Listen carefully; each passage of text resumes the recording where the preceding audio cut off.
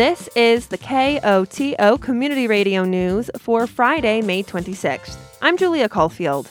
In today's headlines, Telksi updates Town Council, a final day in the life of a miner with Fintan Cole, and Eyes to Ears with Bella Eatman. For Telluride Brewing, recycling is a stickier issue, and a mountain weather forecast.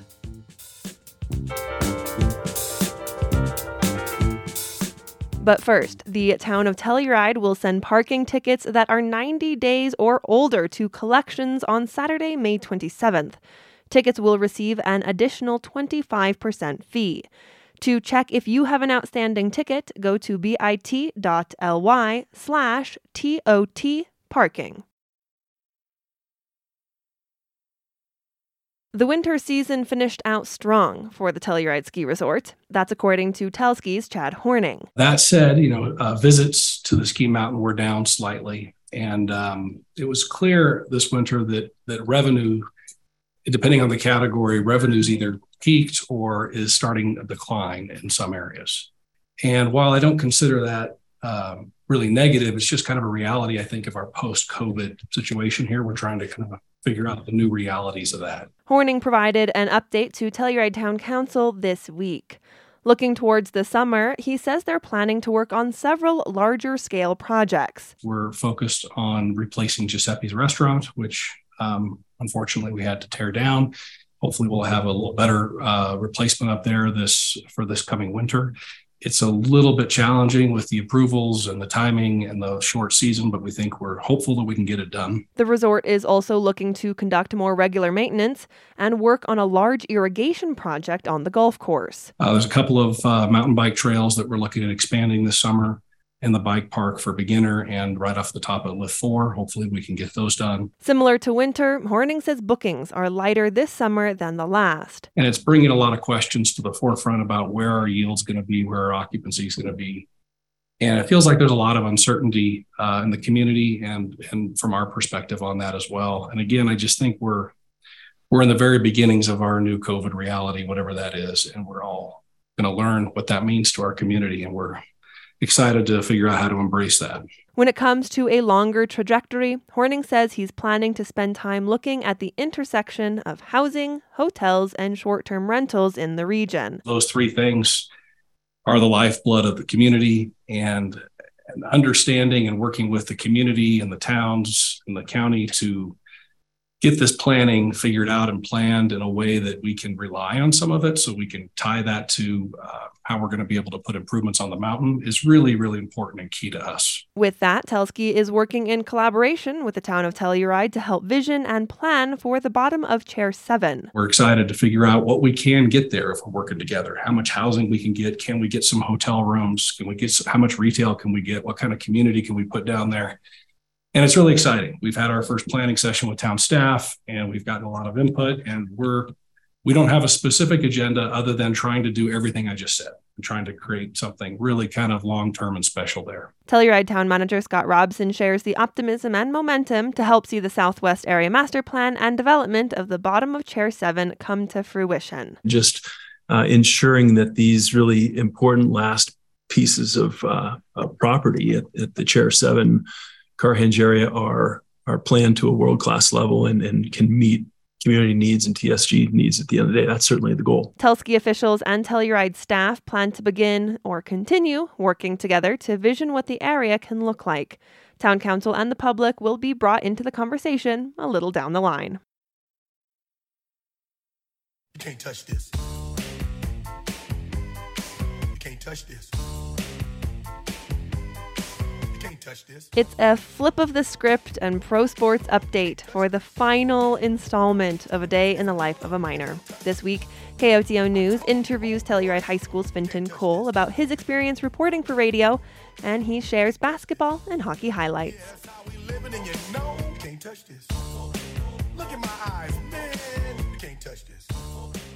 Fintan, this is your final sports update for KOTO. What made you, way back 4 years ago, want to do a sports update for the radio? Well, I think somebody offered up the proposition, and I said, sure, why not? What's been your favorite part about reporting for Koto and doing the sports update? I think my favorite part was getting to do the sports updates and interviewing people. Do you have an interview that you really enjoyed getting to do? Well, I enjoyed my first interview while we did remote learning that you interviewed me. I think that was the first time we ever flipped the script. And here we are, flipping the script for the last time. Fintan, for folks who might not know what you're going to do next, you're graduating from high school next week. Where are you off to after this? Well, I was accepted into the college internship program in Bloomington, Indiana. So I think I'll probably go there for 2 or 3 years before deciding what I'll do next. Before that, you have a whole summer. What are you going to do this summer, and what are you looking forward to? Well, I haven't decided yet, but we're going to look into that when school gets out. Got it. Fintan, thank you so much for being the sports reporter for Koto for the last 4 years. We have absolutely loved having your voice on the radio, and we're going to miss you. Aw, thanks. This is Fintan Cole and your sports update. Game 5 will feature the Miami Heat and the Boston Celtics. Miami is leading this series 3-1. They are running to visit the Nuggets in the NBA championship. Whereas in the Stanley Cup final, the Florida Panthers have reached their first Stanley Cup Finals appearance since 1996, defeating the Hurricanes in the series 4-0. Well, that was short, but thank you so much for supporting me and tuning in for all these 4 years. So, I'm Fintan Cole reporting live from Telluride High School. Thank you so much. I can't touch this. Yeah, we out of here. Can't touch this.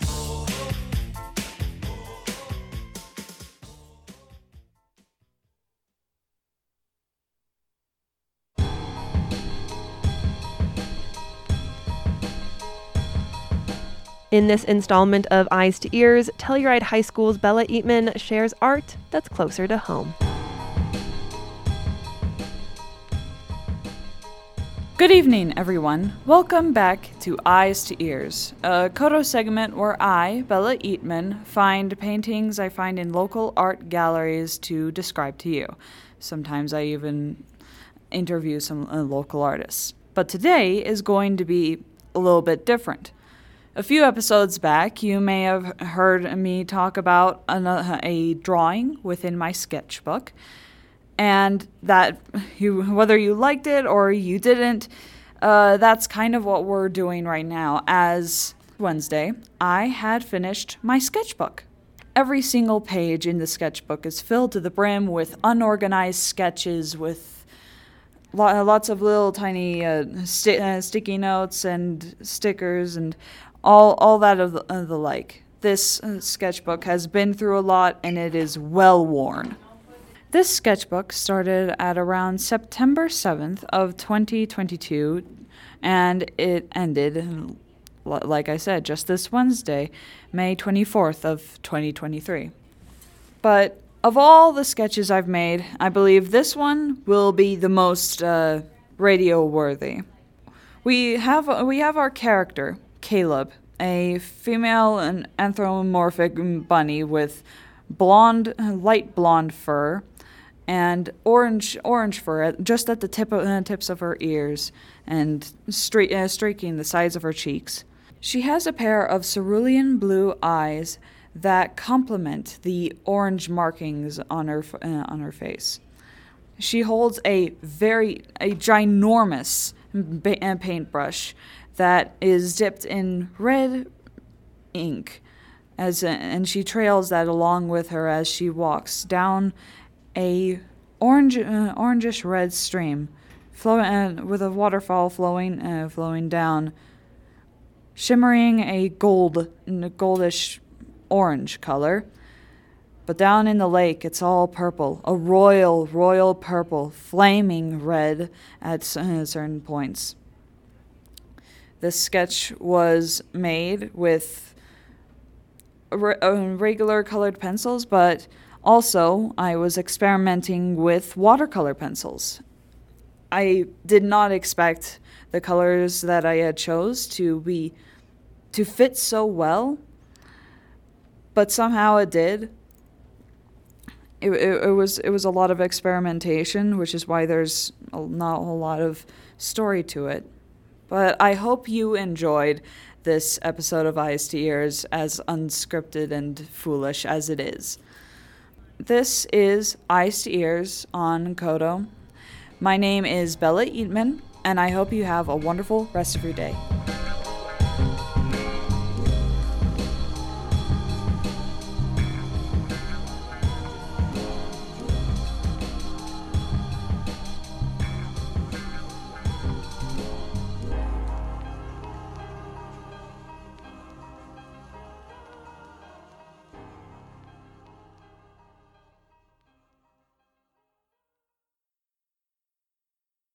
Maybe you've seen it at events or festivals in town, folks peeling the label off the aluminum can of whatever beverage they're drinking. De-stickering cans comes back to waste reduction and recycling. But how exactly does it affect the process? KOTO's Gavin McGough visited one of our local craft brewers to find out more. If you're an aficionado of Telluride Brewing, you might have noticed the big black print on the side of their cans reading "Peel Off Label Before Recycling." The brewery's art director and a founding partner, John Lehman, says they're committed to that commandment. It's locked in there on the template of every label that we put out there, so it's going out on every single one. But yeah, when I see people drinking them, I try to bring it up and ask if that's what's happening. But why peel your beers? It comes back, of course, to recycling. Here's Lehman. Aluminum is the most recycled beverage container on the planet. It's about 70-something% of all aluminum has been recycled already. So it's definitely the most sustainable packaging. It's also keeps beer the freshest because it locks the seal a little tighter and no light is getting in. So it's always been the preferred delivery method for putting beer out there for us. For a long time, Telluride Brewing ordered its aluminum cans with ink labels printed directly on them. Then, amidst the supply chain disruptions of the pandemic, all three major can manufacturers in the U.S.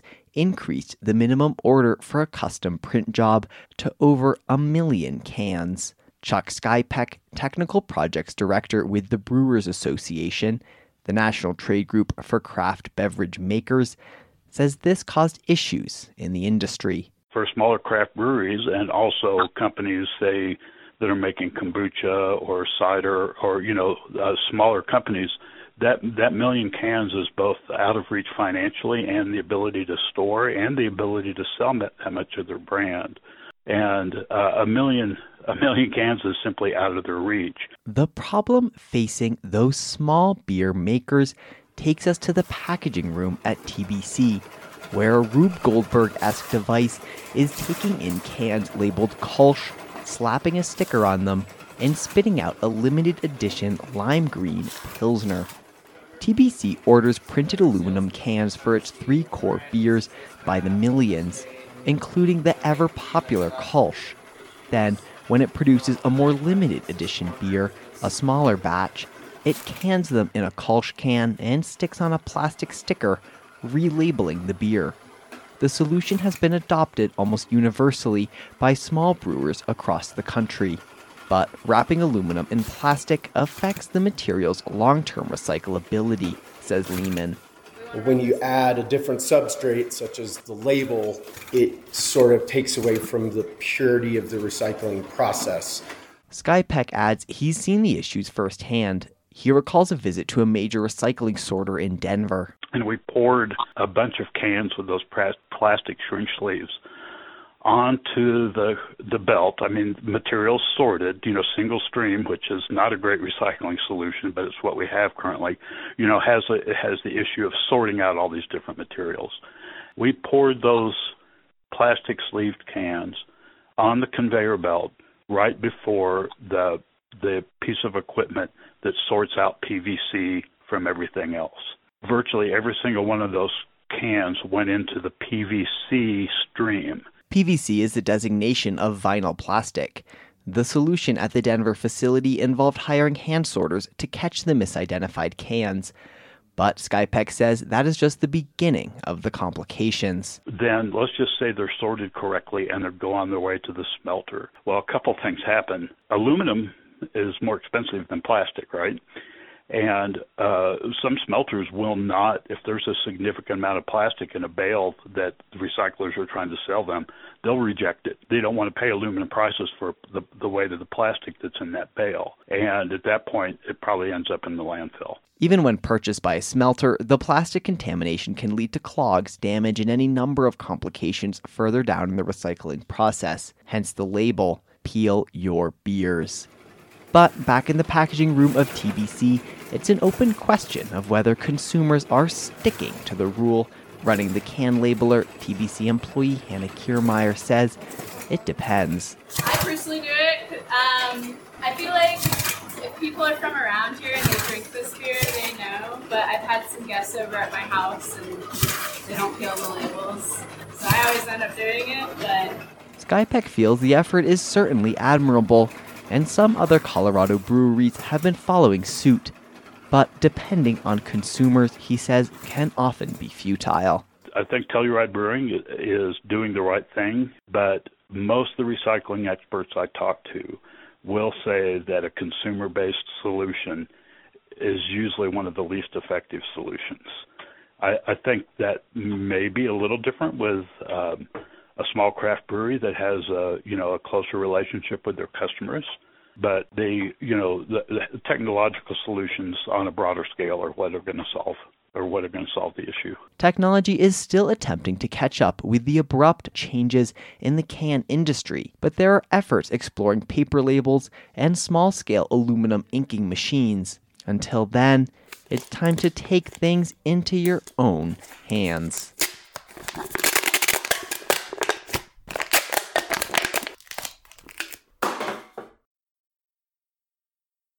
If you can't see the forest through the trees, you may be the perfect candidate for a workshop in Mountain Village next week, which will teach attendees how to see both. A community forestry workshop will cover the nitty-gritty details of individual species as well as the big picture of forest health in our region. Mountain Village Town Forester Rodney Walters, who will co-lead the workshop with Jeff Rainey, a forester with the state of Colorado, will discuss efforts in Mountain Village to protect its trees and lay out ways for residents to get involved with their own management and planting practices. Walters will discuss current efforts to protect the area's Douglas fir populations from an invasive beetle decimating fir trees across Colorado. Efforts are also underway to protect aspen stands in Mountain Village. The workshop will be held at Mountain Village Town Hall Chambers at 6 p.m. on Tuesday, May 30th. All of us, no matter who we are or where we come from, have stories. And some of our most impactful moments can come from just sharing them. This Monday, Telluride Theater and Mountain Film are collaborating to put on the latest edition of Telluride's local storytelling extravaganza, The Down Low. Mountain Film guests and Telluride locals will take to the stage to share their experiences around the night's theme, The Tipping Point. The Down Low is free and open to the public, 18 and up, this Monday, May 29th at 7 p.m. at the Bob Black Box Theater at the Palm. Public buildings in Colorado will be required to include all-gender restrooms later this year. That's thanks to a new law signed by Governor Jared Polis this week. New public buildings will have to include non-gendered bathrooms wherever there are restroom facilities. Similar requirements will apply to some existing government-owned buildings undergoing bathroom renovations. The law also requires all restrooms to have baby changing stations. It takes effect on August 9th. Women have been historically underrepresented in science, technology, engineering, and math fields, otherwise known as STEM. But a science program serving students from Aspen to Parachute is introducing a new program this summer to help address that deficit. For Rocky Mountain Community Radio, Aspen Public Radio's Hallie Zander reports. According to the U.S. Census Bureau, in 1970, women made up only 8% of STEM workers, and in 2019, that figure jumped to 27%. But women make up nearly half of the American workforce, so there's still a lot of room to improve. Addison Hobbs is an educator for the Aspen Science Center and has her bachelor's degree in neuroscience. She hosts STEM exploration hours at libraries in the Roaring Fork and Colorado River valleys. What's my number one rule when you get to a station? Read the instructions if it helps. And today at the Rifle Branch Library, it's mostly girls who've shown up. This is the Inspired by Nature theme.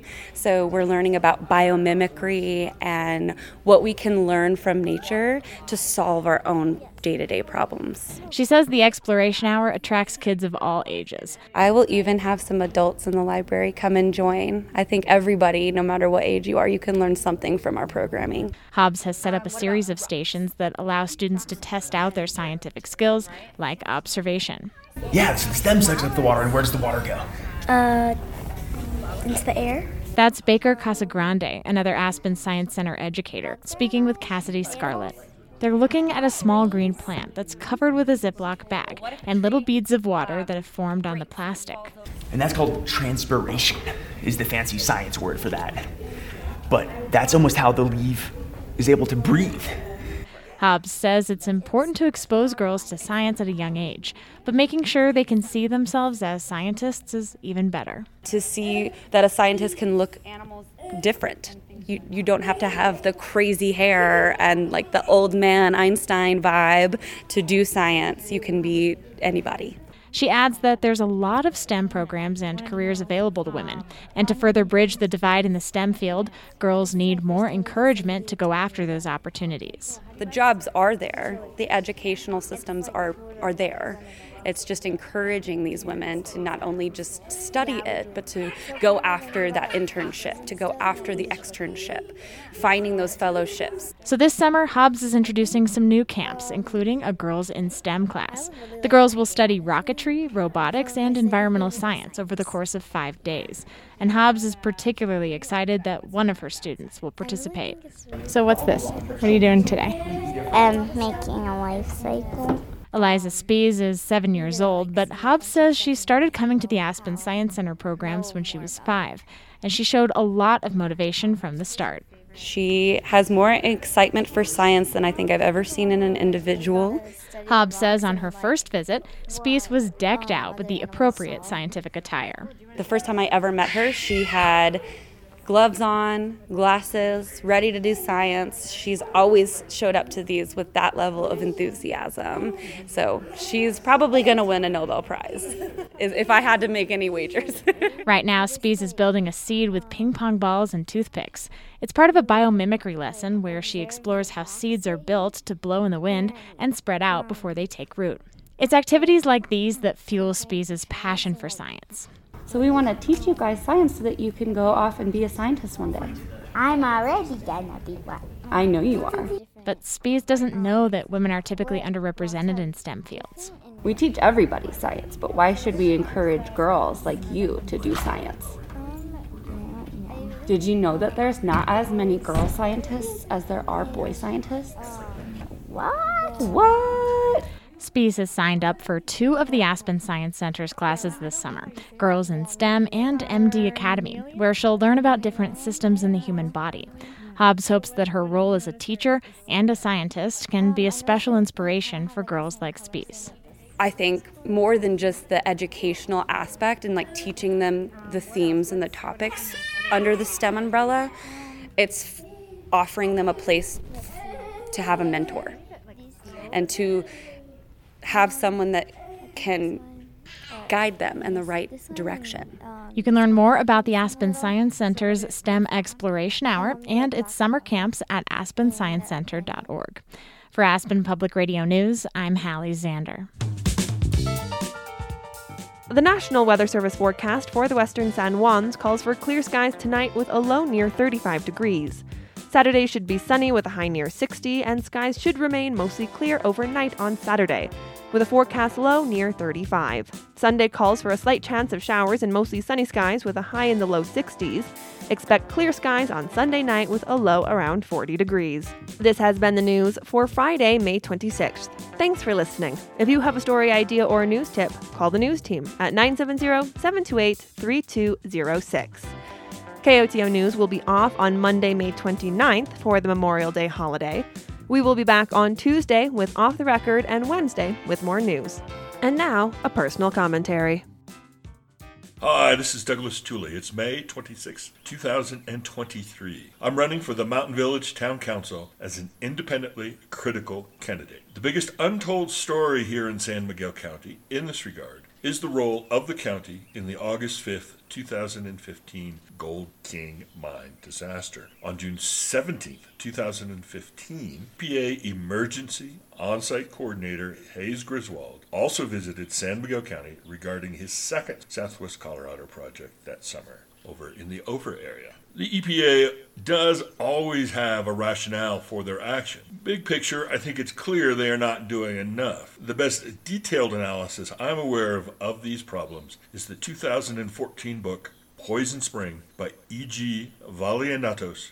What I have today is not so detailed, but I do think the political involvement of the Democratic Party in that environmental corruption is clear. Here's former County Road and Bridge Director Mike Horner at that meeting inquiring about the mine remediation approach. So it's just kind of field engineered as you go. It's field engineered. The context for this field engineering is legal settlement. The cost cutting in these legal settlements also include operating under emergency procedures, which also omit permits and public involvement. Here's former County Commissioner Art Goodtimes with a little more detail. When was the settlement with Chevron? Our legal department does that. And they did the settlement, but it's been within the last couple of months. Okay, so you're operating under CERCLA, and the emergency response, it sounds a little funny to us having been going on for so long. This has been a problem. Why is it suddenly an emergency? The site meets the criteria put forth in the laws. The legal framework for these actions is CERCLA, which includes joint liability. Our local mining company, Idorado, is in the chain of ownership for the Gold King mine, but they have not been assessed. Here's yours truly going a little bit deeper. But if you talk about the testing you've already done and how that applies to your field engineering work and your willingness to do additional testing, if warranted, yeah. If the citizen or the county employee thinks it's necessary. We don't do anything that's not really going to tell us anything. It's just somebody has some sort of thing we pull out of the air that doesn't really warrant testing. You know what I'm talking about? With this appropriate citizen, property owner, and staff involvement, this project was completed successfully, although the budget did go from $800K to $3 million. Who knows what would have happened without the Gold King prompting action. Senator Bennett's Durango staffer, John Whitney, was also present. Let's give him the final word. Yeah, we've always had a good working relationship with Senator Gardner. Thank you for listening, and thank you, Congressman Tipton. Opinions broadcast over KOTO are those of the speakers. You are also invited to express your views after the news or on Access each weekday at around 4 p.m. If you would like to comment, please contact a staff person here at KOTO. We encourage you to speak out on important public issues.